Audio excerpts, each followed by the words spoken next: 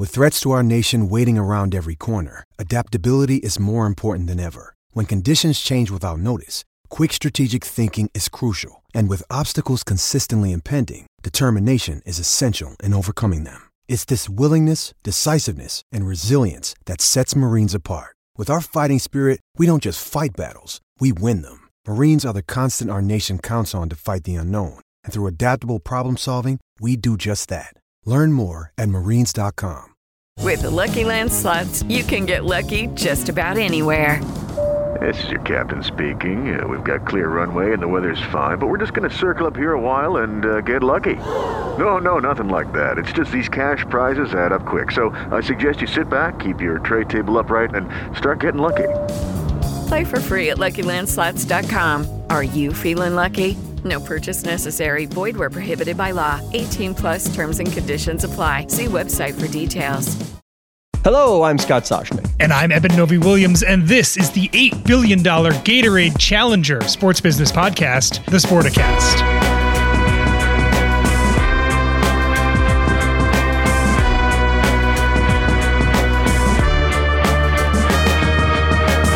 Oh, I would have just gone hydration, just something very, very simple. Gatorade Challenger. We're going with the big number, Scott. $8 billion. Yeah, $8 billion. You never go wrong with the number. That's right. All right. So if you're one of the health nuts. So as I'm in the office with you and I go to that machine and I'm like, let's see. There's Diet Dr. Pepper. There's ginger ale. And I have a weakness for Diet Dr. Pepper and ginger ale. And even some of the other stuff in the machine, it even says a warning, may contain phenylalanine or whatever it is. Like, this isn't good for you. It tells you right there on the machine, this isn't good for you. And I still fill up my cup. And there you are with your healthy cereal and your water. So you are that. But let's just play with me here. If you are doing one of your, mega marathon things or Ironman stuff, whatever, and you need one of these sports drinks, right? What are you grabbing? If I have to, so I have my own mixtures, like these startup companies that do serious electrolyte stuff. Oh, give me the big brand, of the big brands, Gatorade, Body Armor, what we're talking about. Come on. So I don't know enough about them. Body Armor maybe seems like it would be the one to use. I know it's lower on the sugar content, which is something that I certainly prioritize when I'm running. I would certainly water it down, I believe. But no question, Scott, along this line of questioning, you've seen from both Gatorade and Powerade, the two giants in the space, they have transitioned over the past decade or so very gradually to offering more than just the standard extremely sugary sports drink, to offering things that are more along the lines of flavored water. And Body Armor, which we're going to get into in a second, this was the entire value proposition back when it was founded in 2011, was that there's a more nutritious, better for you way to sell a mass use commercial sports drink, and that they wanted to build that thing. Right. It seems like a no-brainer. Like, if you want to appeal to the people who are making the decision, the parents and athletes, even weekend warriors, let me give you a healthier version that includes the things you're going to need to replenish what you lose while exercising or playing. It seems like a no-brainer. Of course, Mike Rapoli had done this before, so he was Vitamin Water co-founder. And here we go again. Coke owned 15% of Body Armor, and that they bought that, way back in the day. What'd they spend way back? It was like $300 million, I think, back in 2018. So not even all that long ago, but 4 years ago. Yeah, they bought 15%. All right, so 2018, they bought 15% for $300 million, and they had a right to purchase the rest of the company. News out, they did indeed do that. 85% valuing the company at $8 billion. And one of the things Mike Rapoli did when he created this brand was to understand the value of superstar athletes and what they would do in marketing. And they call this, I love this line, it's called the 50 cent payday. You remember, because he pocketed $100 million when Coke bought out Glacéau in 2017. So, that was the 50 cent payday, and he just got $100 million. So Mike Rapoli said, gee, if he's scratching his head, who should I align myself with if I need an athlete that will convey this is the way to go? Like, this is the smart play in sort of sports drink. And he chose Kobe Bryant, handpicked Kobe Bryant, and Kobe invested. And of course, Kobe is no longer with us, but the estate of Kobe Bryant is pocketing $400 million off of this deal, because when he joined on in 2014, he put in $6 million for 10% of the company. What a good deal for all involved. Not a bad haul there for Kobe and the Bryant estate more specifically. And as you said, the part of Michael's thought here was, I want to have more athlete endorsers I can have on my product, the better. Again, he was building something to challenge two very large incumbents in Gatorade and Powerade. And he figured that one of the best ways to get this in the hands of people around the country was to have athletes, professional athletes who they admire, willing to endorse the company. And one of the ways he did that was offering a lot of equity. I've been kind of joking on Twitter for 5 or 6 years that if there was one company I'd love to see the cap table for, Body Armor was high on the list, Scott, because the list of athletes they've had as ambassadors / equity owners is extremely long. Mike Trout. All right, I wrote some down. You obviously have some down. Let's see how many we allow. Let's see which ones you chose to highlight. So one by one. Yeah. Okay. Mike Trout. Yep. Mike Trout's on my list. Rob Gronkowski. Gronk on my list. Buster Posey on my list. James Harden on my list. Naomi Osaka on my list. Mookie Betts on my list. Maybe we got it from the same place. Andrew Luck. I stopped there because I'm like, that's enough. That makes the point. Right? But all of these athletes get a slice of the company. That's the important piece here. That it was, Mike Repole understood the value. And these athletes understand the value of, it's not enough anymore to just give me some money and use my name. I want equity in the company. And here's why. Here is Exhibit A why. And Bryant was in a special category. He was one of the first, if not the first, back when Coke bought that 15% back in 2018, Scott. Kobe was the third largest shareholder after Coke in that deal. So that gives you a sense of how much of this company he owned. And he was fairly hands-on. Our colleague back at Bloomberg, Ira Boudway, once sat in a meeting where Kobe was negotiating shelving arrangements with concession with convenience stores. Retailers. About where on the shelf Body Armor is. Is it eye level? Is it higher? Is it lower? He did a lot of the did his own kind of marketing around it. He was in charge of a lot of the commercials that they ran. Kobe was extremely hands-on with this company and obviously extremely influential in helping it build its brand when it launched back in 2011 all the way through his death. You got to think about that. If Kobe's going through the store and thinking about eye level, he's got to remember not everybody's 6'7", right?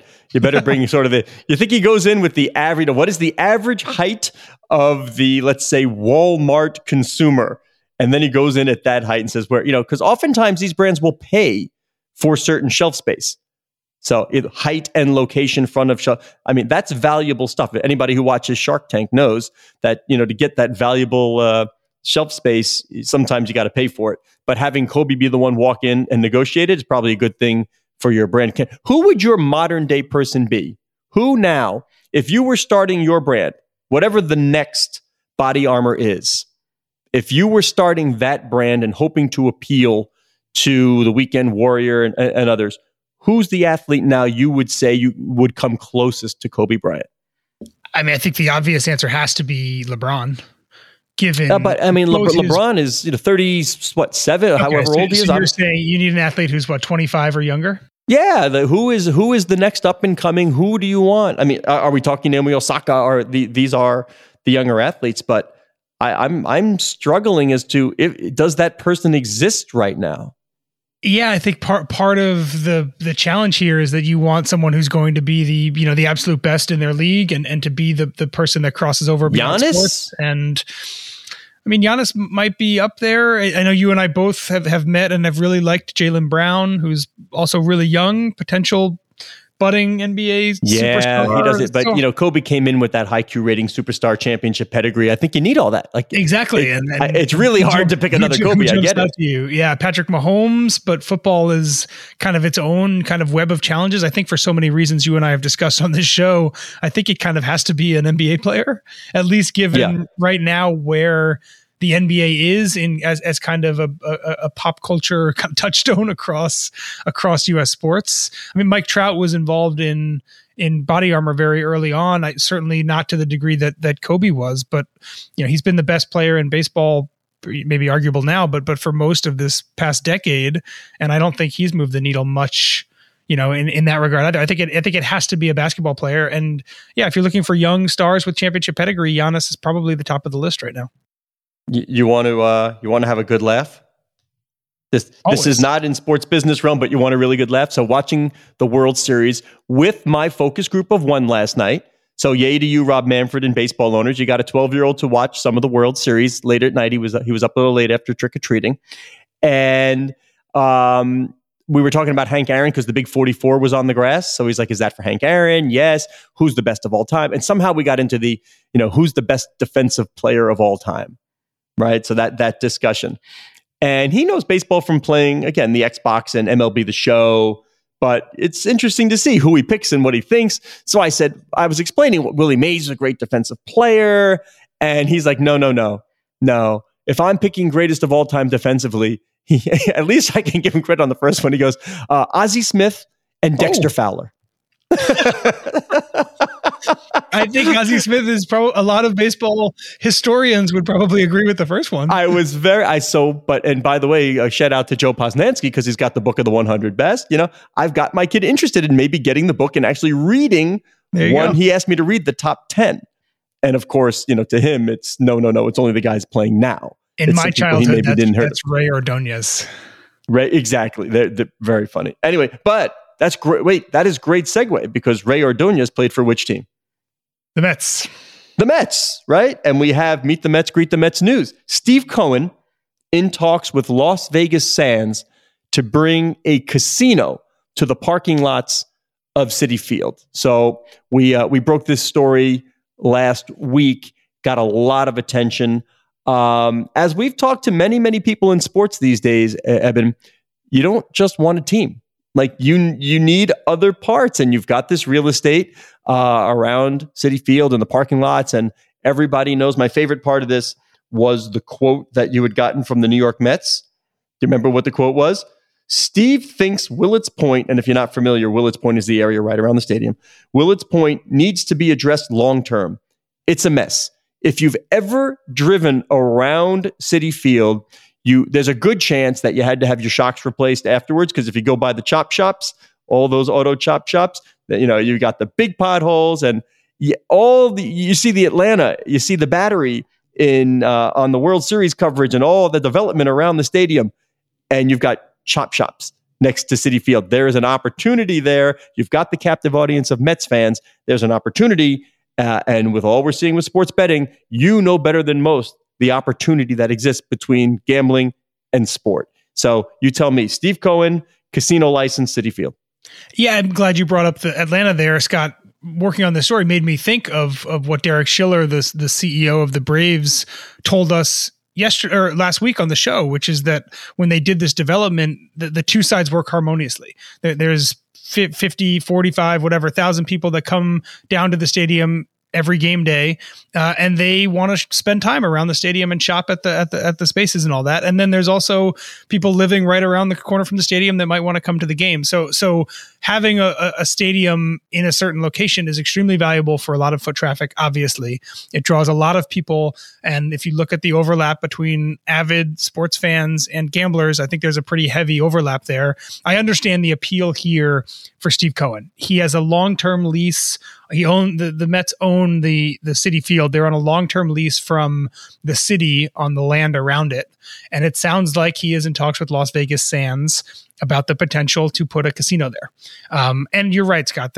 We have seen over the past, probably the biggest sports business story outside of the pandemic over the past 3 years has been this gradual merging of the businesses in professional sports and in gaming, particularly around sports betting. And this just feels like it is a potential extension of that. For folks who live in New York, there's no legal mobile sports betting in New York right now. You have to go to a casino to do it, either a tribal casino or a commercial casino. Those laws could change, maybe long before a casino gets built adjacent to Citi Field. But under the current laws right now, this commercial casino, if it were built in New York City, would be one of the few places in the city, in the state, that you can gamble legally on sports.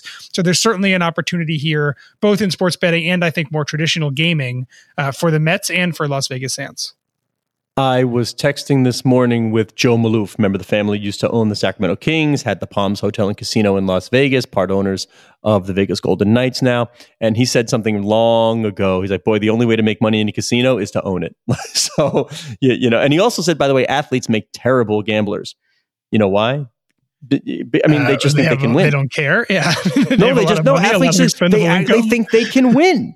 It's the mentality of no. I'm going to win. I can win. It's just stats. It's math, and it's no. I can win. So he tells his players, or used to tell his players, stay out of my casino, even though I know I'm going to take your money back.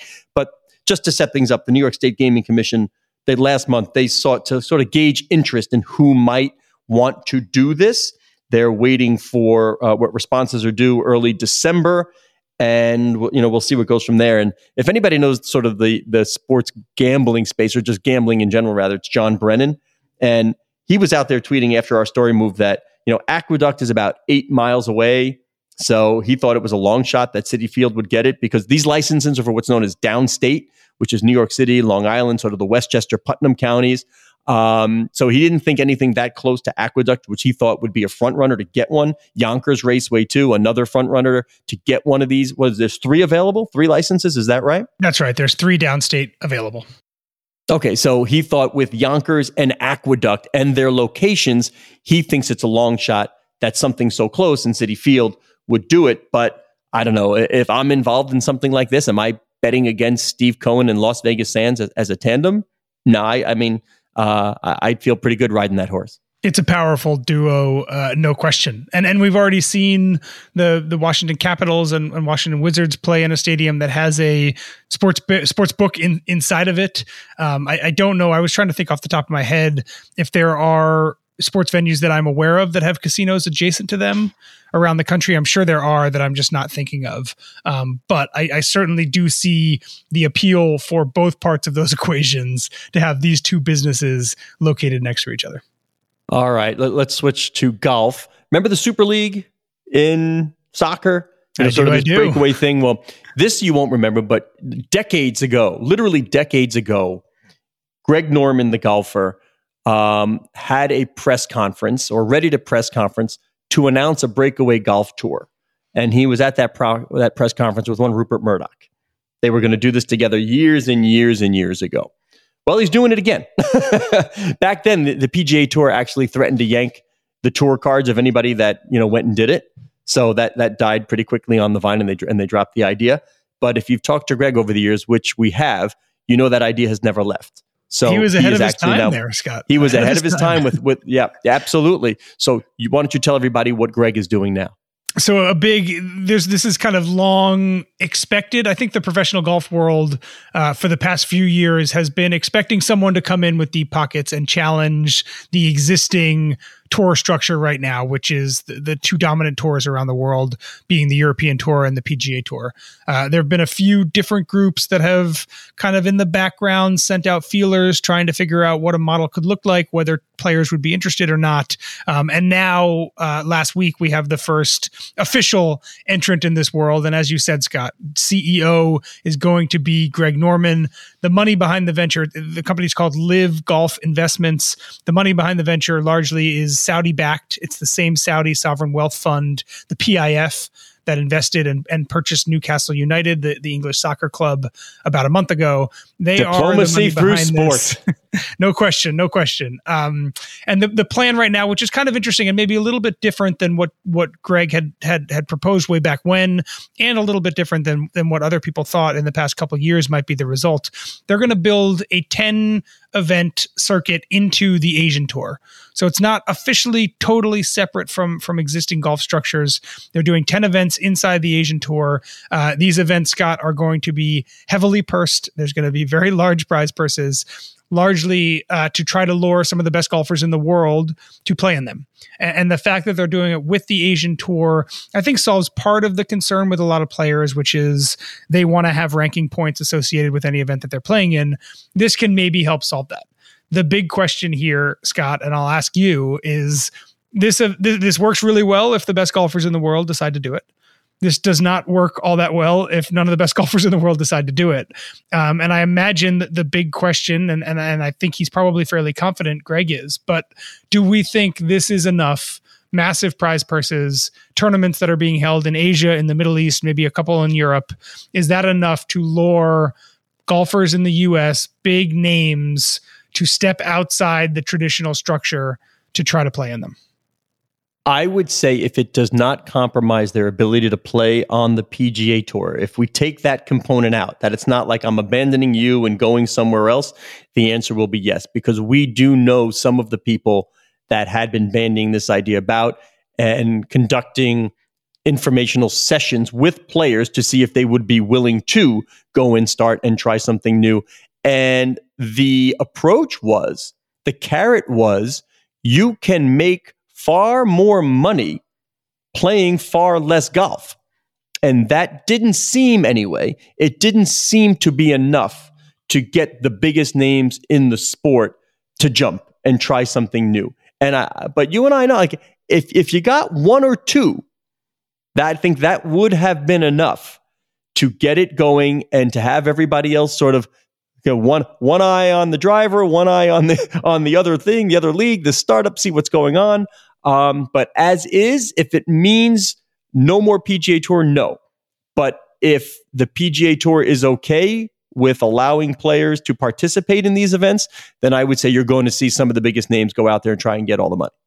And we'll see where the PGA Tour comes out. Jay Monahan, the commissioner of the PGA Tour, had said previously, under the threat of maybe a slightly different model, had said that any player who decides to play in that other model would be giving up, would essentially be told to leave the PGA Tour. I don't believe the PGA has said much about this new Greg Norman specific venture and what the Asian Tour's involvement means here.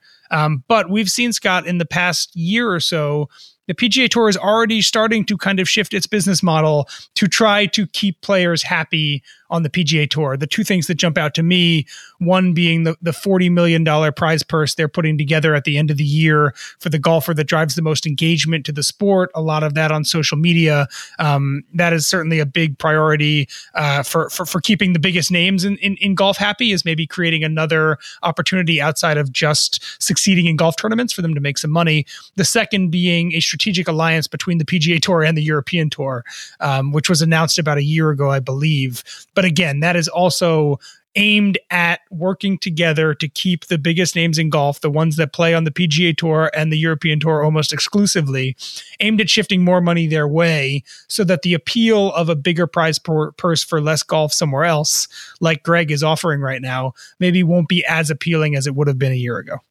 All they got to do is look at the ratings when Tiger Woods was on the leaderboard. You don't want to be so dependent on one or two people, and the NBA knows darn well what stars mean and how important they are to the overall business.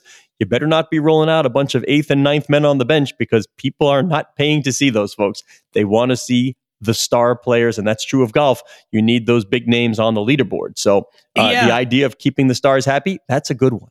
And it's an extreme version, but what Turner has done with the match, the first one that they did was two golfers. It was Tiger Woods and Phil Mickelson. The purse was $9 million, right? Which is more than any of those guys have won, winning even the biggest golf tournaments in the world. So there is at least a template out there through what Turner has done that makes it clear that if you have a more concentrated focus on the biggest names in golf, you can still offer massive prize purses bigger than what they would be winning otherwise. And in the end, that might be the only thing that matters for some of these golfers. All right, you ready to flex your inner Mike McCann, Evan? I like this one. This is a story I really enjoy. Maybe Harvard Business School. I don't know if this is a case study, but it's certainly worthy of discussion in Harvard Business School and around. The Guardians versus the Guardians. You know, the Cleveland Indians of Major League Baseball have said they're changing their name to the Guardians. And for those that don't know, there's the Guardians of Traffic, these large statues around the bridges in Cleveland. That's the derivation of Guardians. It's not just sort of like a Marvel kind of thing, which some are apt to do these days. But here's the problem. There is already a roller derby team called the Guardians, and it would seem, and now this story's been out there, but it would seem that the Indians offered less than $10,000, right? Is that what I saw, for the right to now utilize the name and and all that stuff? And so the roller derby team is like, no, we'll file suit instead. Well, it just seems as if maybe this could have been planned a little bit better. But that's my layperson's take on this one. Yeah, I think we're both offering layperson's takes here. But I have two very conflicting thoughts about this whole saga. one, it seems so clear that the Indians mismanaged this thing. They tried kind of behind the back of the roller derby team to register this thing in Mauritius back in April before even telling the roller derby team that they might be interested in the name. Then, as you said, they offered what sounds like it was a very lowball offer to the roller derby team, which was rejected, and then didn't even respond to the counter offer according to the lawsuit. It seems very clear that the Indians messed up the process on this. It also seems clear to me that this doesn't feel like it is a massive conflict. We have teams in many $100 million revenue teams that have the same name. There's 2 Jets, there's 2 Rangers, there's 2 Cardinals. The 2 Cardinals, I didn't realize this until I read McCann's story, both played in St. Louis for 3 decades in the 60s, 70s, and 80s. So they were both the St. Louis Cardinals. You didn't know it was the St. Louis Cardinals football team? I did not realize that they were there simultaneously, or if I did, Neil I was Lomax not to Roy Green. You really didn't. You don't know Neil Lomax to Roy Green. I didn't. But if Major League Baseball and the NFL can have 2 teams in the same city that are 2 massive, huge commercial entities, it seems very clear to me that Cleveland can have 2 teams named the Guardians. One is a massive, massive Major League Baseball team. The other one is a nonprofit co-ed roller derby team that plays kind of exhibitions against teams around the. It seems like those 2 things should be able to coexist. And maybe they would have if the Indians had just handled the whole thing a little better. All right. This is sort of, again, my layperson's take from having seen a few of these and heard a few of these throughout the years. One of the things that will be looked at is, will this cause brand confusion? That's one of the questions that needs to be answered. Like, am I ever going to be confused between the Guardians of Major League Baseball and these roller derby Guardians? I think you have rather eloquently made the case that one would not be confused between the 2. And that doesn't bode well for the roller derby team. Yeah, so it's not just like I was there first and we're using it. We have a trademark. The fact remains, will there be some brand confusion? I saw there was a part of the lawsuit that the roller derby team filed in that they obviously recognize that the Indians are a bigger commercial entity than they are, that they feel like a lot of people, once the Major League Baseball Guardians get up and running, that people would assume that the roller derby team kind of took the name from the baseball team, and that there was some maybe reputational harm to that, which I think is an interesting argument. I have no idea whether from a legal standing that is a legitimate claim or not, but it seemed as though part of the argument they were making was less about the confusion and more that people would just assume that the roller derby team took its name from the baseball team, and that he didn't want that to be the reputation, that they were just kind of chasing steam from a much bigger player in town. So certainly one to look at, but I think you're right about the Harvard Business case study, Scott. I do wonder how different this would have been if the Indians would have gone to the roller derby team in good faith originally and said, hey, we're thinking about this. What would it cost to make this happen? Let's negotiate. Let's go back and forth. We'll respond to your counteroffer. I wonder if this would have been sewn up and locked up long before it is right now, if the approach had been a little different. What I'd have done is said, I want roller derby night inside the baseball stadium, cross-sell tickets 5 times per year, and we've split revenue, something like that. Let's play some lightning round that I just made up. We've never done it because I can. If I say Cleveland Indians, what player pops into your head? Oh, man. This is fun. So I like this. I'll be honest. The first one that came to my mind was Jared Wright, who I know started a World Series game for the team. That's a terrible about answer, 15 years ago. Horrible. I know you're expecting like a. I'll say there's no wrong answer, but that's about as bad as it could be. Yeah. I know, all right. Well, I'm being honest here. I like the stuff where we can ask on Twitter. All right. I'm going to put you put it on Twitter. Let's see. Who pops into your head first? I'm Albert Bell. Okay. Kenny Lofton is up there for me for Kenny sure. Kenny Lofton's up there. Yeah. Milton Bradley also jumped into my head, but I was being honest. Jared Wright was the first one. That will appeal to our own John Wall Street, Corey Leff, because as you know, Kenny Lofton played basketball at Arizona. So, or did you not know that? I did know that. Maybe. I don't know. All right. Anyway, he either is or isn't Eben Novy-Williams. He definitely uses an underscore in his Twitter handle. It's Novy_Williams, which I hate. I am Scott Soshnick at Soshnick. Our social media editor is Cora Veltman. She likes for me to remind you that the show is at Sporticast, which is the hub of what will very soon become the Sportico Podcast Network.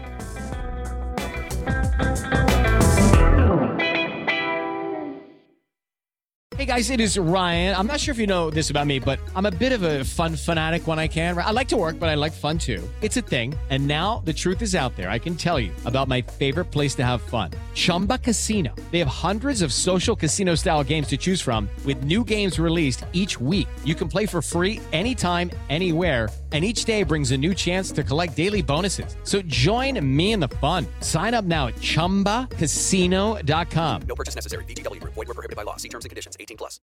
With Lucky Land Slots, you can get lucky just about anywhere. Dearly beloved, we are gathered here today to... Has anyone seen the bride and groom? Sorry, we're here. We were getting lucky in the limo and we lost track of time. No, Lucky Land Casino, with cash prizes that add up quicker than a guest registry. In that case, I pronounce you lucky. Play for free at LuckyLandSlots.com. Daily bonuses are waiting. No purchase necessary. Void where prohibited by law. 18+. Terms and conditions apply. See website for details.